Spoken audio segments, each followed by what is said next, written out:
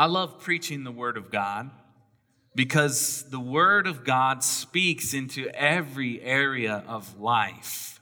It speaks into our situation, our worldview. It is living and active. It is sharper than any double-edged sword.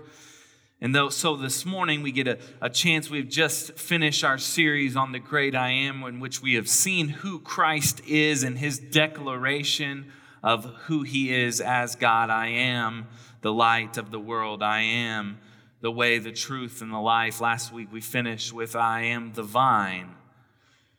But this morning we get a chance to look at a passage in which the Word of God compels us to live out the gospel in the world in which we live. Peter, who writes this book, which we'll be in this morning, has just reminded those that are scattered all over the world that they are citizens of the kingdom of heaven. They are sojourners and exiles in this world, but he tells them, guess what? The world is watching you. So that's what I'm going to tell you this morning, church. The world is watching you. No matter how bad it gets, keep your conduct honorable. Live out the gospel in relation to the authorities in which God has put in place. I've entitled this sermon, The Gospel and the Role of Government, in which Peter addresses here in 1 Peter chapter 2, verse 13. So if you'll turn in your Bibles to there, 1 Peter is at the end of your Bible. It should be on page 1115 in the Pew Bible in front of you. It's at the end of your Bible. If you work backwards, you'll run into it. 1 Peter, 2 Peter, 1st, 2nd, 3rd John, Jude, and Revelation. So if you'll stand with me in honor of reading of God's Word to 1 Peter chapter 2, verse 13, that's where we'll begin this morning with the Word of God. 1 Peter chapter 2, verse 13, be subject for the Lord's sake to every human institution, whether it be to the emperor as supreme or to the governors as sent by him to punish those who do evil and to praise those who do good. For this is the will of God, that by doing good you should put to silence the ignorance of foolish people.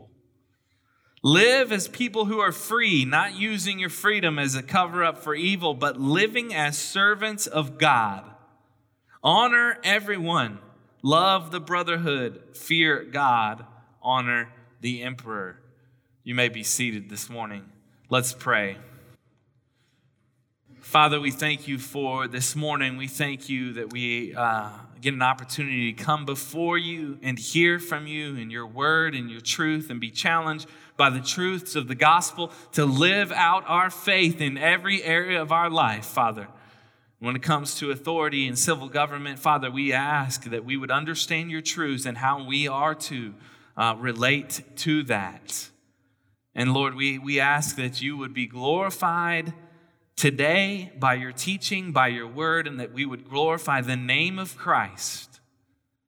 Father, we ask that your Spirit would convict us where we need conviction, that you would encourage us where we need encouragement, that you would bring about, Father, truth in the hearts and minds of us this morning as we read your word. Lord, we thank you for this morning. In Jesus' name we pray. Amen.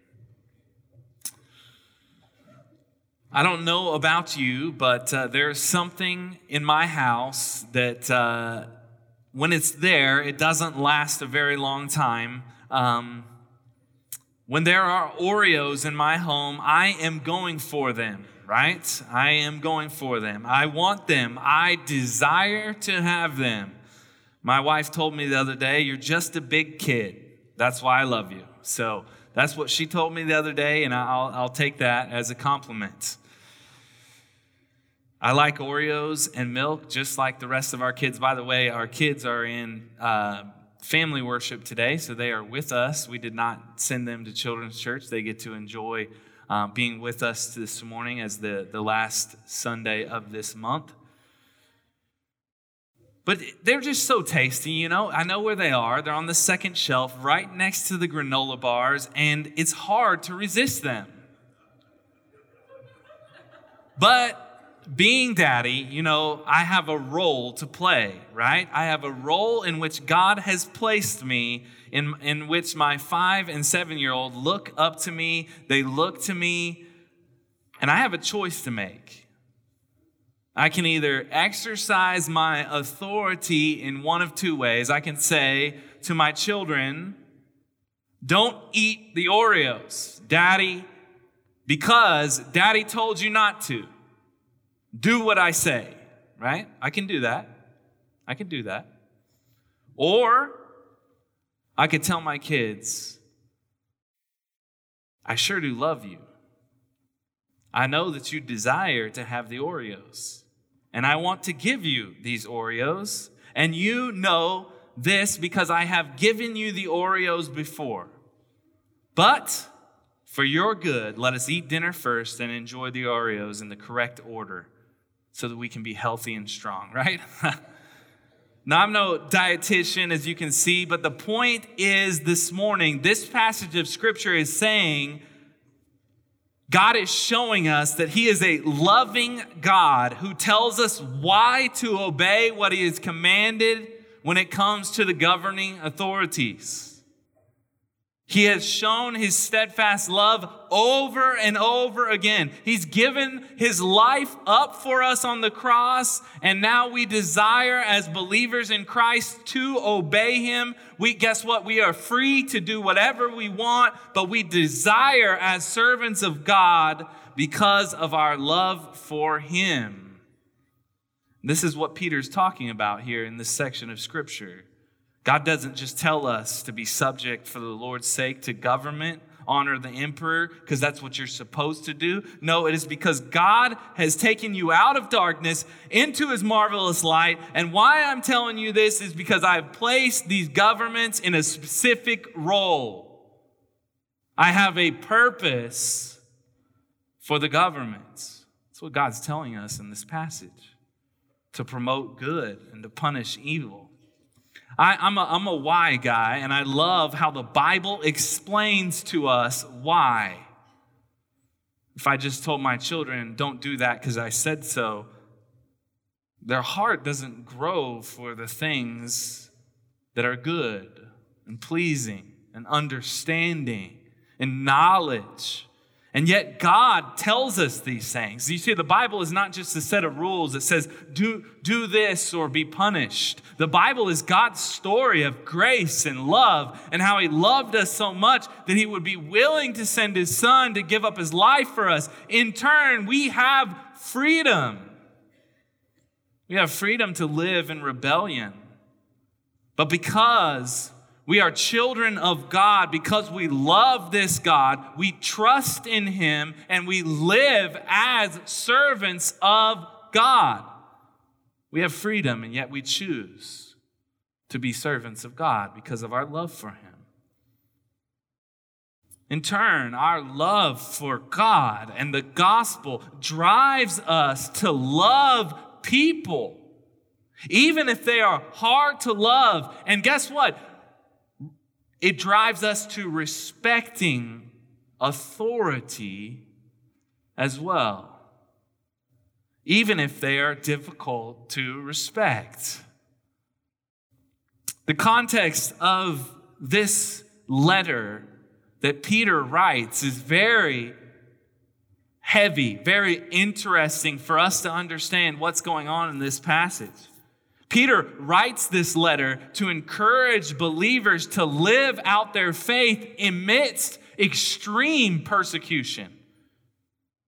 You see, in verse 1, it says, to those who are elect exiles of the dispersion, chapter 1, verse 1, in Pontus, Galatia, Cappadocia, Asia, and Bithynia, according to the foreknowledge of God the Father, in the sanctification of the Spirit, for the obedience to Jesus Christ, and for the sprinkling with His blood. You see, Around this time, there was extreme persecution for Christians.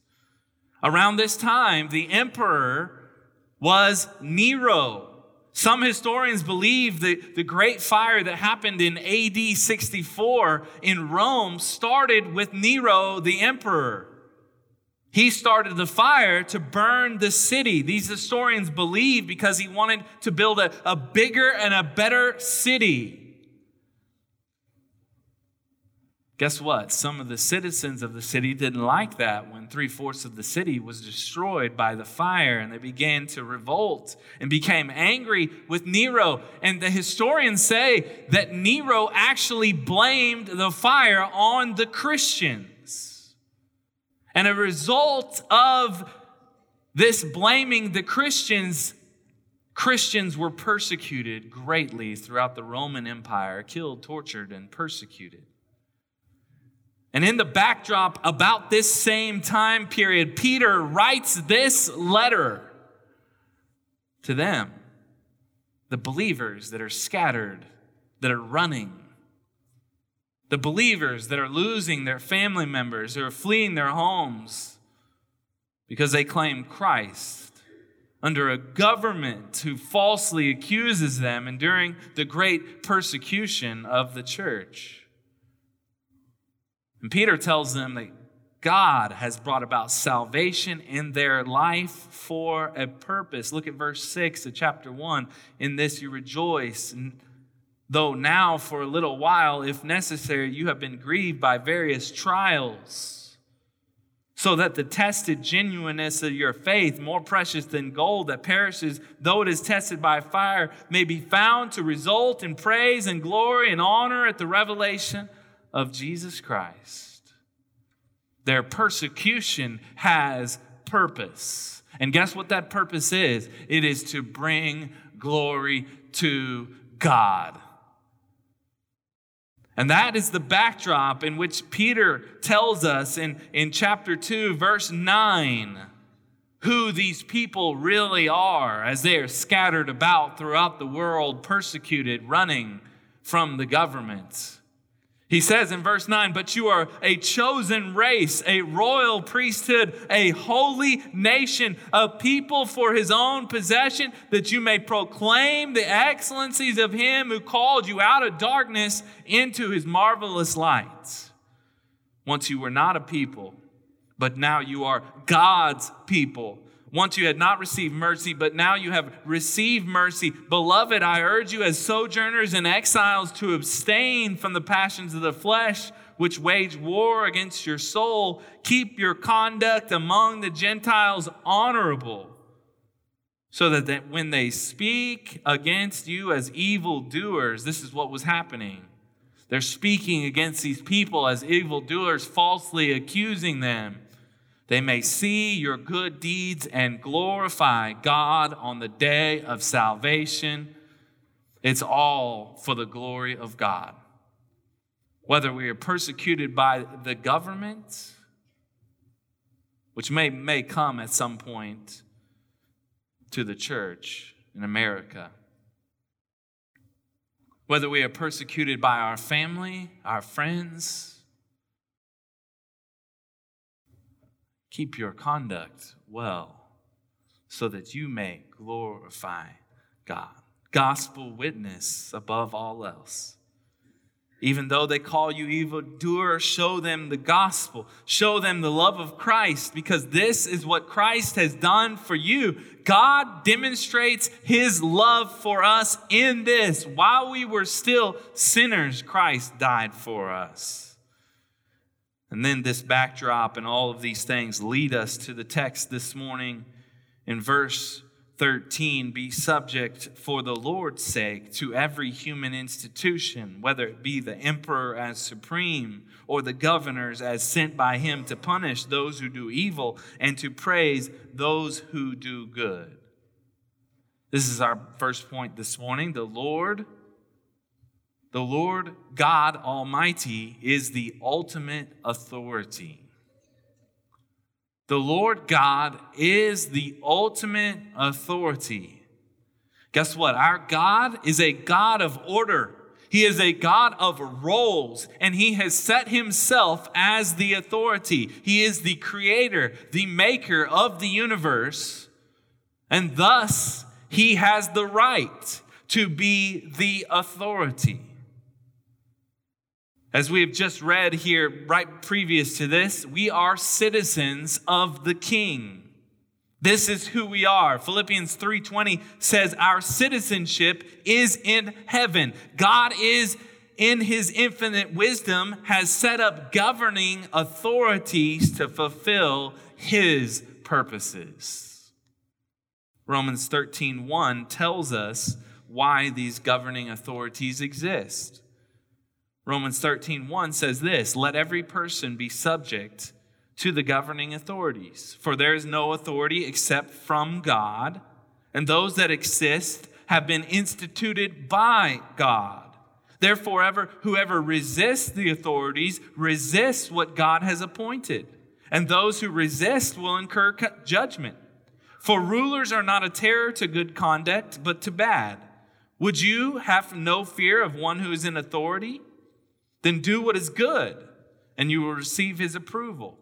For he is God's servant for your good. But if you do wrong, be afraid. For he does not bear the sword in vain. For he is a servant of God, an avenger who carries out God's wrath on the wrongdoer. So God has established these authorities for a purpose. And we see that purpose here as well in verse 14. God has given the authority of the government to punish those who do evil and to praise those who do good. Guess what? In our world today, and I talk to Jerry Fine often, and he calls me a millennial. That's what I am, right? I am a millennial. In our millennial world today, we have a difficult word. That word is authority. It's hard for us to even say as a millennial. It's a difficult word for some of us in this room, even if you're not a millennial. Authority. I'm going to say it. Some people are tingling in their seat right now. It's sending shivers in their spine. Authority. But have you ever thought about why? Peter's saying, be subject for the Lord's sake to every human institution. That's a big thought right there. Man, subject to every human institution. It's not what I learned in school. It's not what I learned from the television channels. It's not what I learned from the blogs. I don't see that. Well, which one's he talking about here? Just the good ones, right? Just the good emperors? You mean the ones that don't blame Christians and falsely accuse them? No, he's talking about all parents. He's talking about all teachers. He's talking about all bosses. He's talking about all government leaders. He's talking about all leaders in the church. Guess what? I struggle. I still struggle. God has brought me a long way, but I still struggle with the concept of authority. Why? Because I want to rebel. It's in my nature to rebel. I never had to teach my children how to rebel. All of a sudden, one day, they took it upon themselves to say, no, Daddy, I don't want to do that, right? I didn't have to teach them that. I didn't have to go to rebellion school to learn that. They just did that. My wife, she is beautiful and lovely, and she is a rule follower to a T. If you know her, she is a rule follower. You have rule followers, you have rule benders, and you have rule breakers. She is a rule follower. I won't tell you what I am, but she is a rule follower. And even the most profound rule followers sometimes like to break the rules. She told a story at her sister's wedding during the toast. When they were toasting, she was talking to her sister's husband, so her brother-in-law, Zach, at the wedding. And she was telling this story about when she was 15, that she took her parents' car without them knowing. she took it and drove it to Sonic. She took the car. They had no clue, and they get up. This is a few years back, but I was there in the room. And she talked the story, and her parents' jaws dropped to the ground. And she was telling this story that she took their car without them knowing. And when she got back, she saw all the pizza cleaned up and everything was cleaned up. And her and her friend dropped dead because they thought their parents were in the room. And guess what? It was her sister and her boyfriend at the time who she actually married later. And she tells this story. She says, I knew I could trust you when you never told my parents what I did. Oh. But guess what? There is a heart of a rebellious nature. From the beginning of time, we chose mankind to take and eat what God did not design for us. Can I just be real for a minute? There's definitely a time for justified civil disobedience. And that is when the government goes against the word of God. And we'll get there. We will get there in a minute. But the reality is that many of us in this room, our problem with earthly authorities is just a problem with authority in general. And that's a problem if God is our ultimate authority. Because it reflects our heart. We really don't like being told what to do. We don't. I've really had to understand about God as my authority in my life. You see, God is the authority in your life, whether you recognize him as such or not. This is why the gospel is so great. He is the authority, yet he laid down his life for me. He loved me when he didn't have to. He is the good father who lays down his life for his children. He could say, don't eat the Oreos because I told you not to. And yet he says, I love you. I desire for you to have a good and pleasing life. I will tell you over and over and over again of my love. According to Scripture, I will show you my love. And then I will tell you what to do. You see, even though God is the authority, he does not force faith upon his creation. God's sovereignty never negates man's responsibility. It doesn't. In the midst of his rebellion in the Garden of Eden, God showed love by coming and taking the punishment for sin upon the cross. Now, our response to his love is faith. Faith, trust in him. You see, God has given us this choice because what would love be without a choice?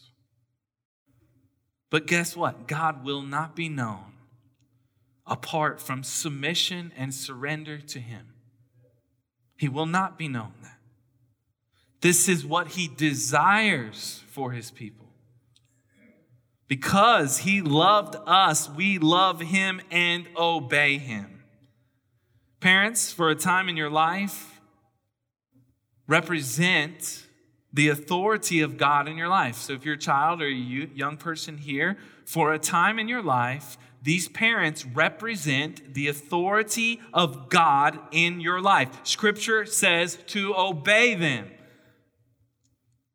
But parents, our job is to teach and train our children to obey God. Not teach and train them to obey us, but rather teach and train them to obey God. It's like training wheels. Obeying them is not the end goal. Obeying God is the end goal. As you grow up in obedience, the obedience turns from obeying your parents to obeying God. This is why you can say to a college student who's wanting to go to the mission field to give his life for the sake of the gospel, and his parents tell him no, that's why you can counsel him. Do you obey God or do you obey your parents? I've had this question many times. Well, if they're still in the home, you obey them. If you're out of the home, you honor them by being who God has designed you to be and doing what He's designed you to do. Because ultimately, your job is to obey God, not your parents. In the same way, obedience to governing authorities is not the end goal. Rather, obedience to God is the end goal. But God uses obeying the parents, obeying the civil authorities as a way to show your obedience to God.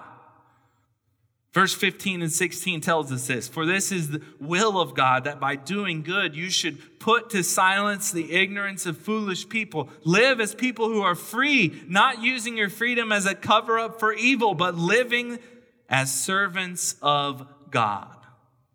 Guess what? This is point number 2. Submission to authority shares the gospel with a lost world.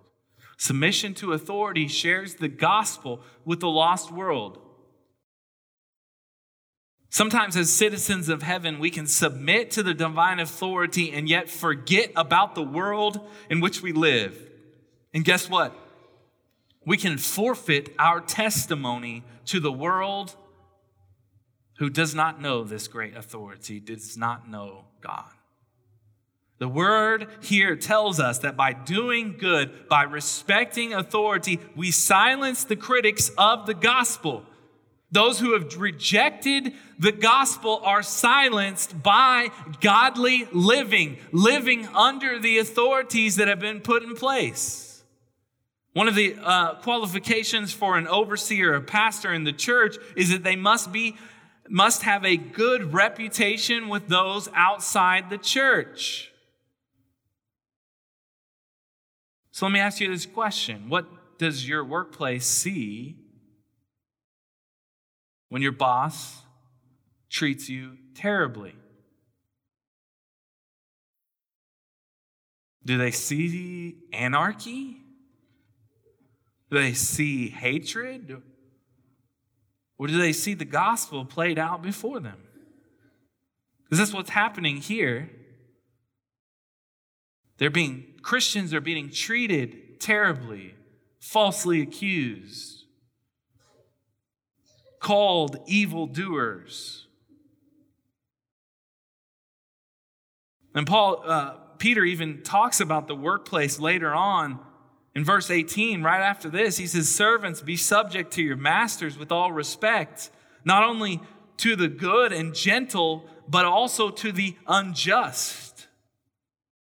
For this is a gracious thing. When mindful of God, one endures sorrow while suffering unjustly." It's pretty intense here. You got bosses, masters, bosses who are treating their servants or their workers unjustly. And God says, be subject to them. This is a gracious thing when mindful of God. And guess what? This points us to Jesus. And this is what Peter does. Verse 16.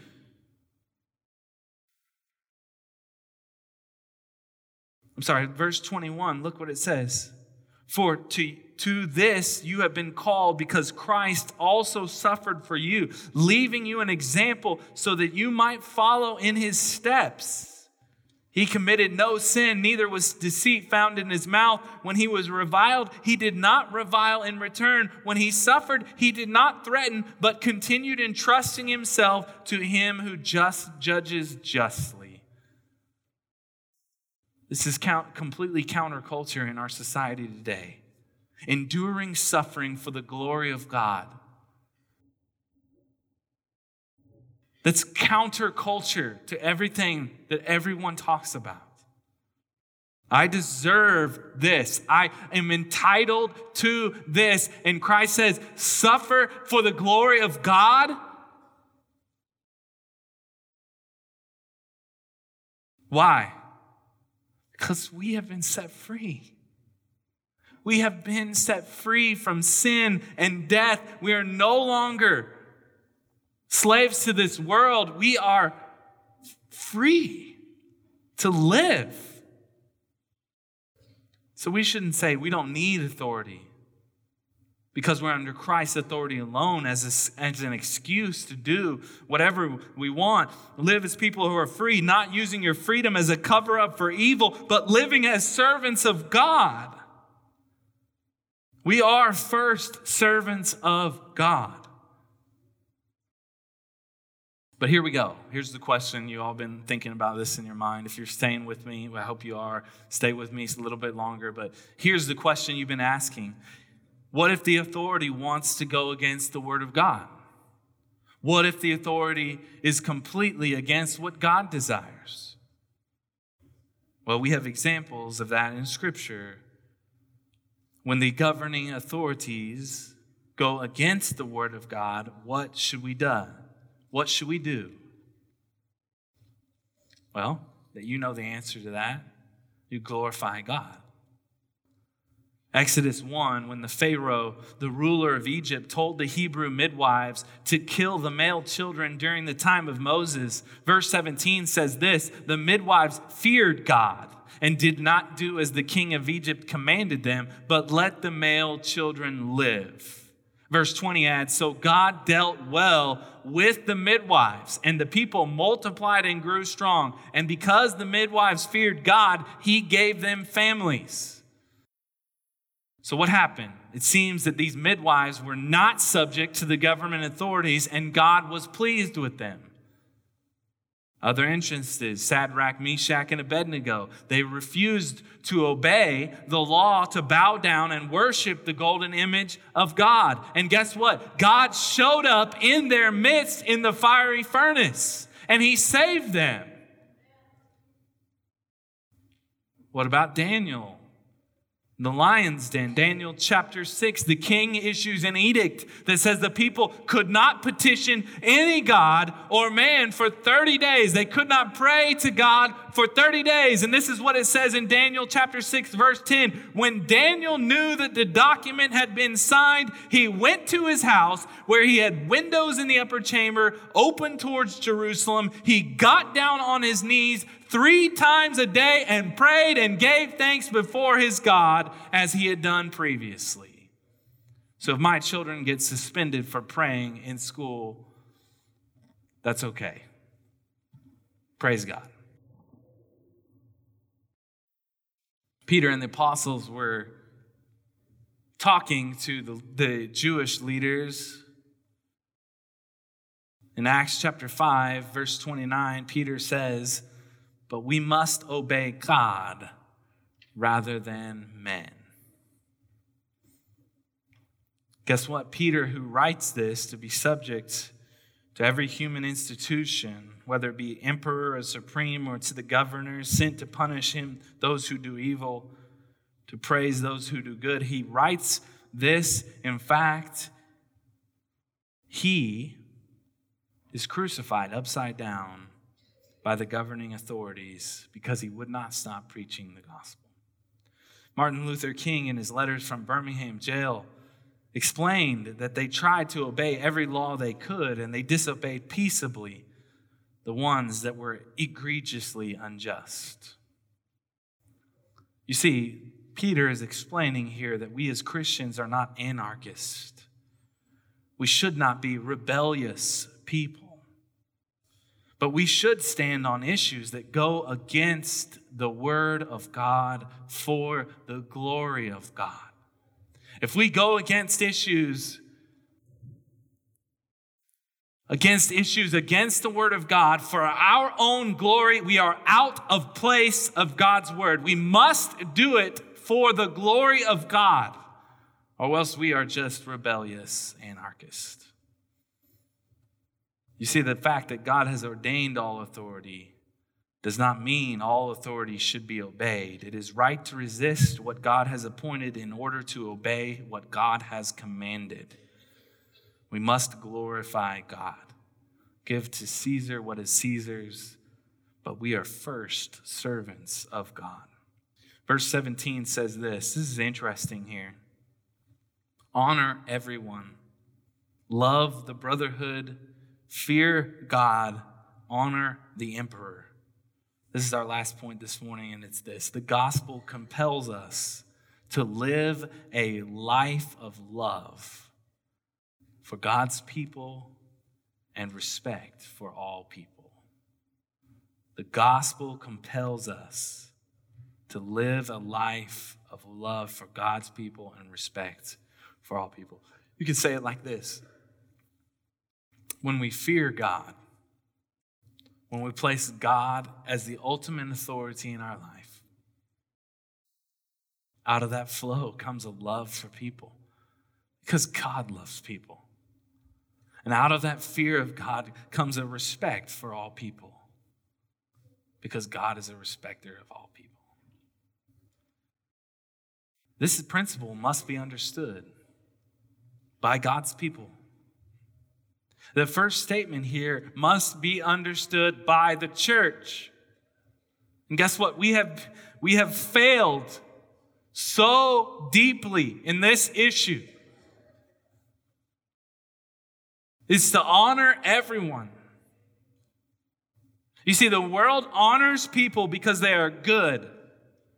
Or the world honors people because they get something in return, not the believer. The believer honors people because they are created in the image of God. Whatever race, whatever gender, whatever issues that they may have, we honor them because they are created in the image of God.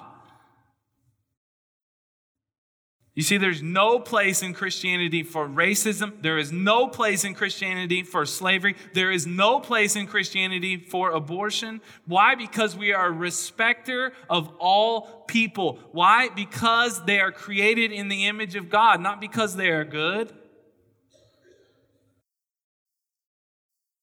The second thought here, after we are a respecter of all people, is we love the brotherhood. And guess what this is? It's a genuine love for God's people. It's a genuine love for God's church, the people of God. So that the world can say, man, I want to be a part of something like that. They love one another. They give to one another. They sacrifice to one another. They genuinely, deeply are willing to lay down their life for their brother because that is the gospel. They love with an unconditional love. Why? Because Christ loved us with an unconditional love. And man, the world, when they see that, they go, wow, that's different. They go out of their way to love people. But guess what? All of this is predicated on a healthy fear of God. Knowing who is in control of all things, who is the ultimate authority. And this is really the point. We know the king personally, and we serve him. And so we don't rebel against these governors for the sake of rebellion. No, we live our life to the glory of the king and make his name famous, Christ's name famous. And when the governors go against the king, we glorify the king. The last one, interesting statement here. Honor the emperor. This is the guy who's killing Christians, who's blaming Christians, who's falsely accusing Christians. It may be a jab here at the emperor. Because just after he said honor all people, he said honor the emperor. He uses the same terminology. But in the Roman culture, the emperor was viewed by many of the Romans as a god. And thus, Peter is saying he's just a man. Do not fear him, fear God. Honor him, though, as you would all people. Why? Because he is created in the image of God, and God has given him that place of authority. Again, I just preached the text. This is hard for some of you to hear. The Lord is speaking into my heart as well. I'm just telling you what Peter says here. This is difficult in our day and age. Whether it be Obama, whether it be Trump, whether it be this, whether it be Democrat, whether it be Republican, whether it be this, whatever it may be, honor all people. Respect the authority put in place, not because they are good, because our God is good. And we show our love to our God by respecting those that are put in place. Jesus says this, Matthew 5:14-16. You are the light of the world. A city set on a hill cannot be hidden, nor do people light a lamp and put it under a basket, but on a stand, and it gives light to all in the house. In the same way, let your light shine before others, so that they may see your good works and give glory to your Father who is in heaven. That by doing good, verse 15, for this is the will of God, that by doing good you should put to silence the ignorance of foolish people. The gospel and the role of government, I hope that you learned something this morning, but the point is that our God is good. Our God is gracious. Our God loved us so much that he would be willing to die for us. Therefore, we live out our faith for his name and his glory alone. Let's pray. Father, we thank you for this morning. We thank you that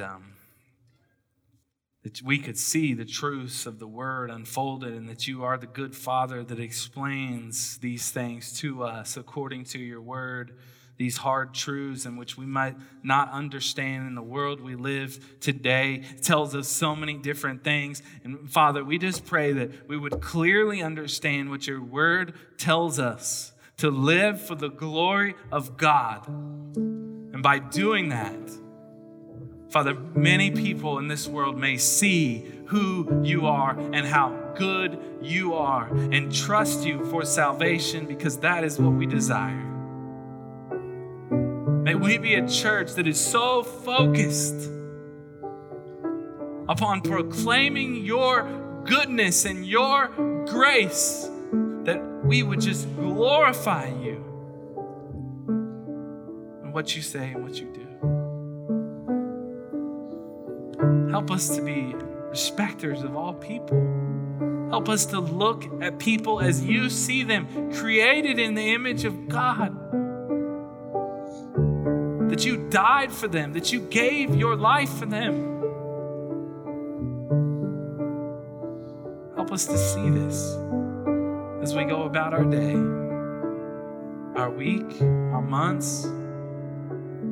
Father, if there's any in this room that need to give their life to surrender to you as the authority in their life, would they just do that this morning?